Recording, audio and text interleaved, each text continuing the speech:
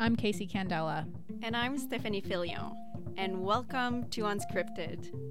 Today, she calls herself a homemaker, a philanthropist, a consultant, but who exactly is Kelly Knight Craft, the new U.S. ambassador to the UN?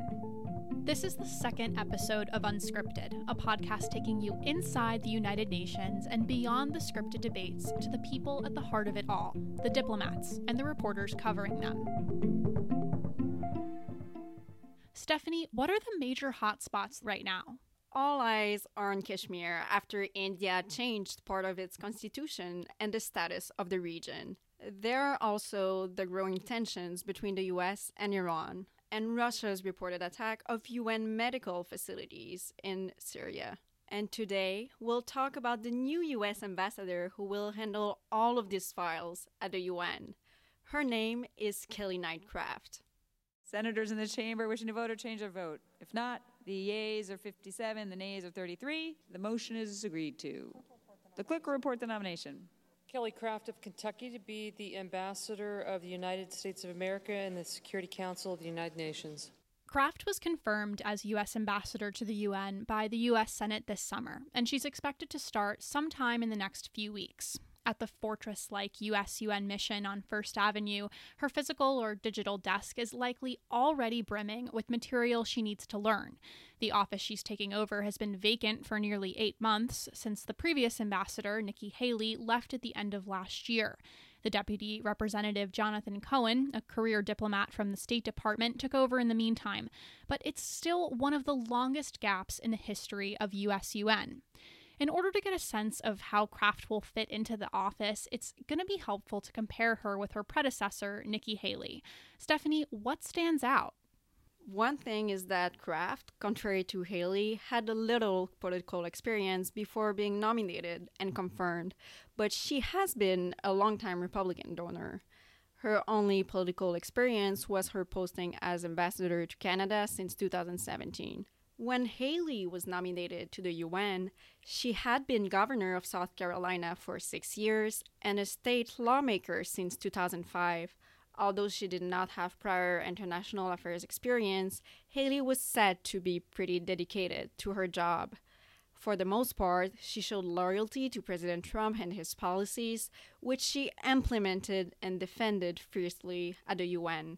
And a top priority for this administration has been defending Israel at the UN. Will Craft show the same level of dedication on that issue? In her confirmation hearing, Craft said she plans to protect and defend Israel at the UN. She also said she believes that the country is constantly bullied by other UN members.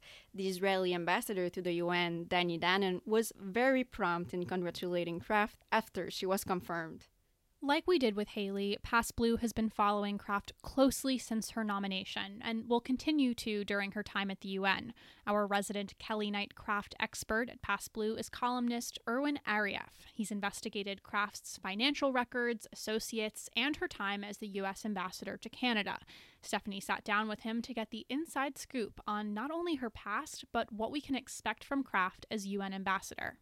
I am with Erwin Arieff. He's a veteran journalist who reported for Reuters for 23 years. He was based in Washington, Paris, and New York, where he covered the United Nations for 7 years. He retired from daily journalism in 2007 and is now a contributor at PassBlue. He was based at the UN during some crucial years in American history, between 2000 and 2007. He has covered the aftermath of 9/11 and the George W. Bush administration's 2003 Iraq War and its aftermath. Erwin, over the time you've spent as a UN correspondent, you've seen many ambassadors taking on this very important and difficult job representing Washington on the international stage. One of them is a name that will ring a bell to many listeners, John Bolton. He was nominated to the UN by George W. Bush, but was never confirmed by the US Senate. Erwin, what can his time as US ambassador in 2005 and 2006 tell us about this administration's view of the United Nations as an institution? Well, John Bolton was presumably chosen by George W. Bush because Bolton has a particularly dim view of the United Nations. Its only purpose is to help the United States carry out its own foreign policy. And the Trump administration is exactly the same. So in naming Kelly Craft, Trump is really just along that same theme. He's chosen someone who is inexperienced, has made a mark in the United States for the contributions to political campaigns, prominent Republicans across the country, that she and her husband, coal magnate named Joseph Kraft III, who is also now given an even more prominence in the Trump administration. He and his wife gave $2 million in cash to Donald Trump, and Kraft, in return, has been able to lead the administration's campaign to revive coal as a fuel of preference in the United States, despite its abysmal environmental record and its health threat. So it's a package deal that they've gotten. And maybe before getting into Kelly Craft, for our listeners who might not follow the day-to-day of the UN, can you tell me how prestigious in the world of diplomacy it is to be nominated as a UN ambassador? Yes, well, generally around the world, the UN ambassador for any country is the second most prestigious diplomat in the government. There's a foreign minister and there's the UN ambassador. It's the top of the diplomatic world. Haley resigned in October, and the post has been vacant for more than 7 months now. Is this a normal period of time? This is very strange, I think, right now, because there's so much focus on foreign conflict and foreign intrigue and foreign trade in the Trump administration. This is a time that's very fraught in the international arena, and to have that post empty now is bizarre. And I think the most unusual thing about it is that no one really understood why Heather Nauert withdrew, but she was considered to be maybe nominally qualified in the foreign policy world. Even though she might not have been a top official, she was a highly visible figure who came from the State Department. But it is extremely unusual that they have waited so long to get Kelly Craft into position as the UN ambassador, because she doesn't have any of the usual attributes, which would be to have an extensive diplomatic background, to have strong knowledge of how the U.S. government works in the U.S. and around the world.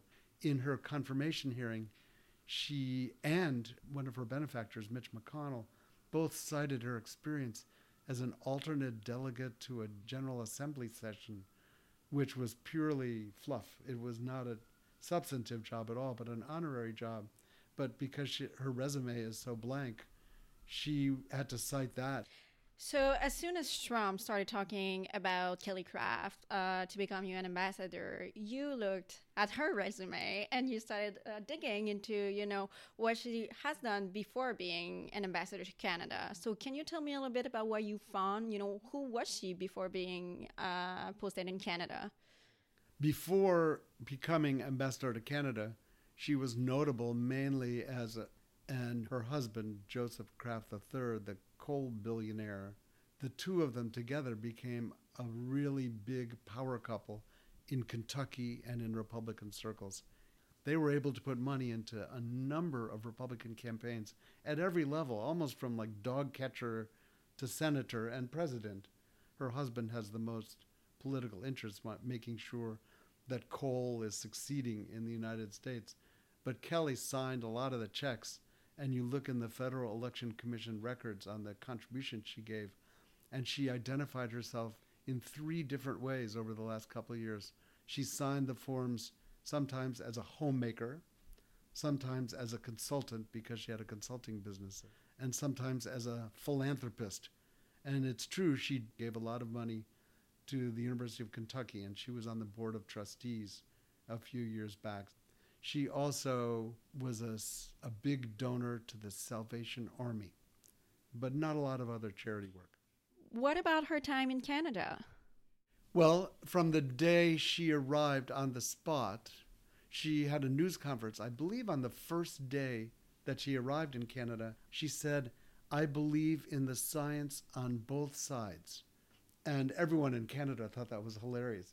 In Kelly's confirmation hearings, there was a note from the top Democrat on the Senate Foreign Relations Committee, Senator Menendez, who pointed out that she had brought her husband along to 4 business meetings with American officials or Canadian officials from the energy world. When Ambassador Kraft needed information about U.S. environmental projects, she asked her husband to connect her to former EPA Administrator Scott Pruitt. When the EPA sent the requested information to the ambassador, they included her spouse on the response. In addition to official calendars, Mr. Kraft participated in at least 4 meetings with U.S. or Canadian government energy and environmental officials. So Kenny Knightcraft did sign an agreement with the State Department regarding conflict of interest. The agreement that Kelly Knightcraft signed was very general and very vague. And she seemed to indicate during her Senate confirmation hearing that she was not cowed by this agreement. She said that the agreement, as she read it, limited her ability only to participate in meetings at the UN that might affect the value of her and her husband's coal holdings. She said it had not yet been determined, as she understood, whether that prohibition or that restriction would also apply to her husband and her holdings in fossil fuels. So it may very well be that she's going to draw a very fine line. What else stood out from her confirmation hearing on her time in Canada? I think there was some controversy around the actual amount of time that she spent there. Yes, there was.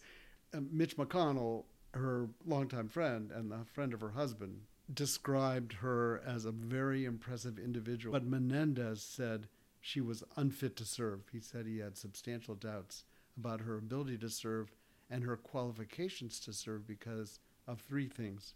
She had very little diplomatic experience, that she was unable to sort out her personal life from her and her husband's financial life, and she spent so much time away from Ottawa during her time as ambassador that Senator Menendez concluded that she had been an absentee ambassador. She held the ambassadorship for 21 months. She had been away from her post for about half the time that she was ambassador.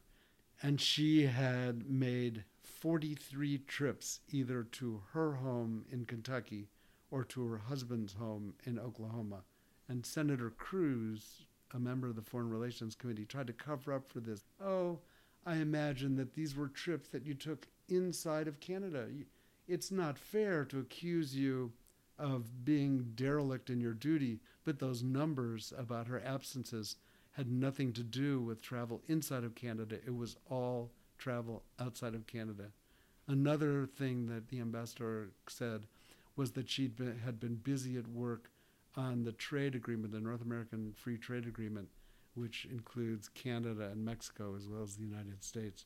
And Menendez said, actually, the State Department says you attended 1 of 5 negotiating sessions.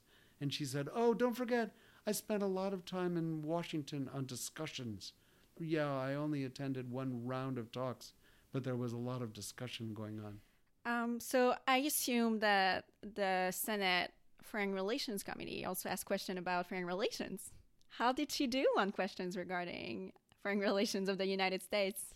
She was asked by all the members some very, very, very detailed questions about U.S. policy when asked to talk about the most important, what she thought were the most important crises facing the United States and facing the United Nations. She was fudging a lot. I see pressing issues as any issue that involves innocent people. I think it's very important that who would have ever thought that today we have so many crises in Venezuela, in Yemen, in Syria. And it's so important that we look after our human rights issues, because then that in turn is going to be humanitarian issues.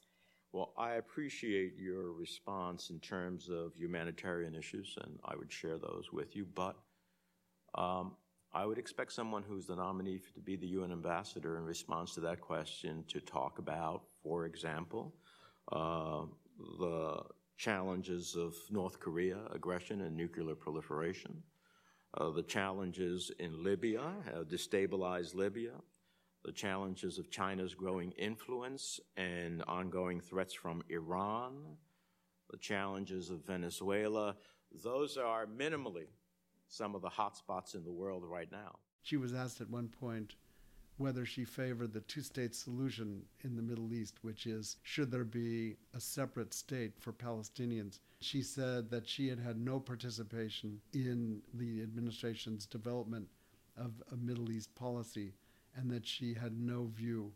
And the most important problem that, as she saw it in the Middle East, was that Israel was not getting the respect it deserves from the United Nations, and it should end its bias. So she basically echoed what the Trump administration has been saying at the UN. President Trump's administration has taken actions on behalf of Israel, but has barely mentioned the Palestinians in public, but he has instructed his administration to cut their foreign aid pretty severely. Other Trump nominees were very controversial, such as Andrew Branberg and Robert Destro. And in these cases, the Democrats on the committee were actually able to stall their nominations. In the case of Kelly Craft, they did not. So does it mean that they did not agree with her nomination, but that she was not that controversial in the end? Well, the Senate Foreign Relations Committee and the Senate are both controlled by Republican senators.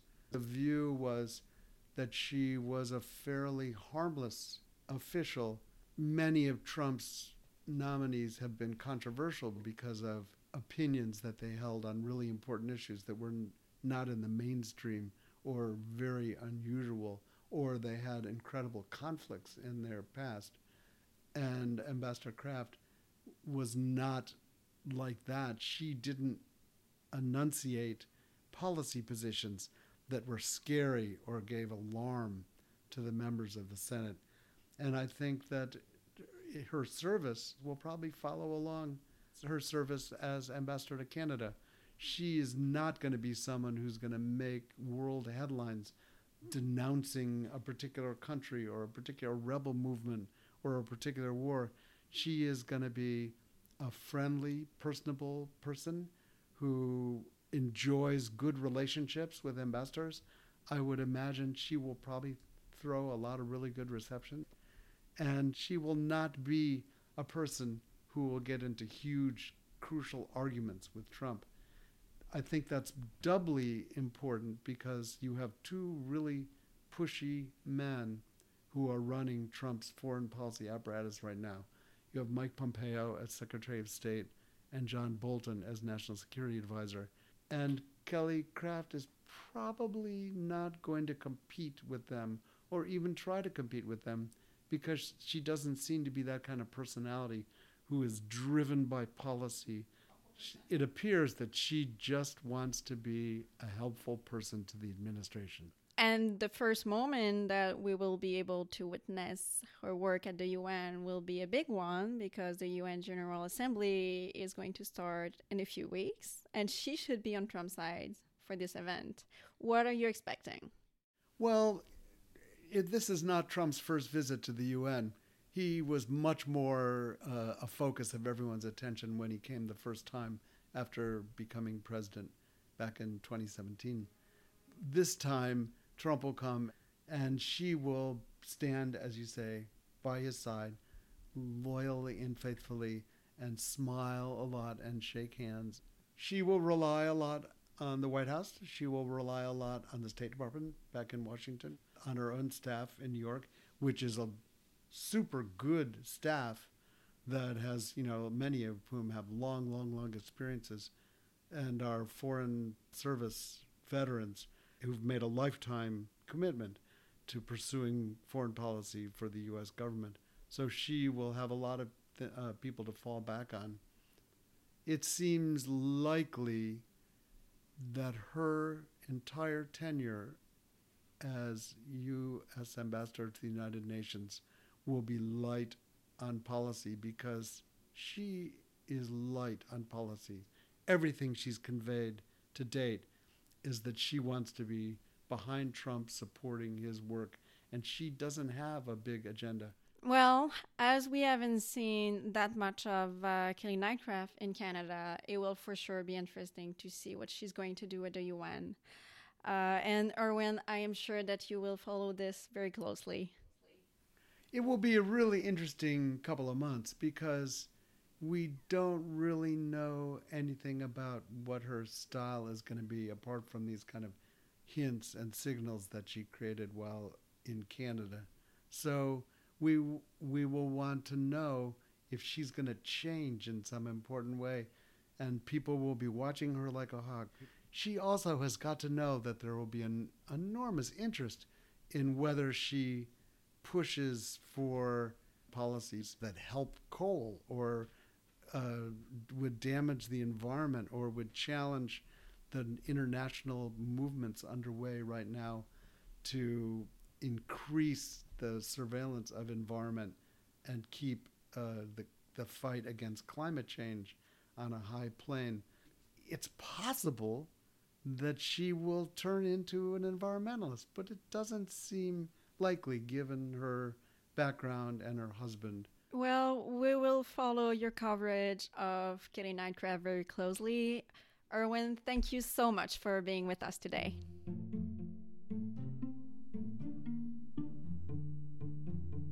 This episode was produced by me, Casey Candela, with help from Brianna Lyman and reported by Stephanie Filion for Pass Blue, an independent, women-led media site covering the United Nations and global affairs.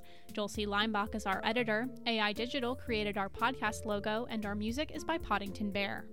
A lot happens at the UN beyond what we report in each episode of Unscripted, and Pass Blue is covering the important news, from women's rights to human rights to the Trump effect on the UN.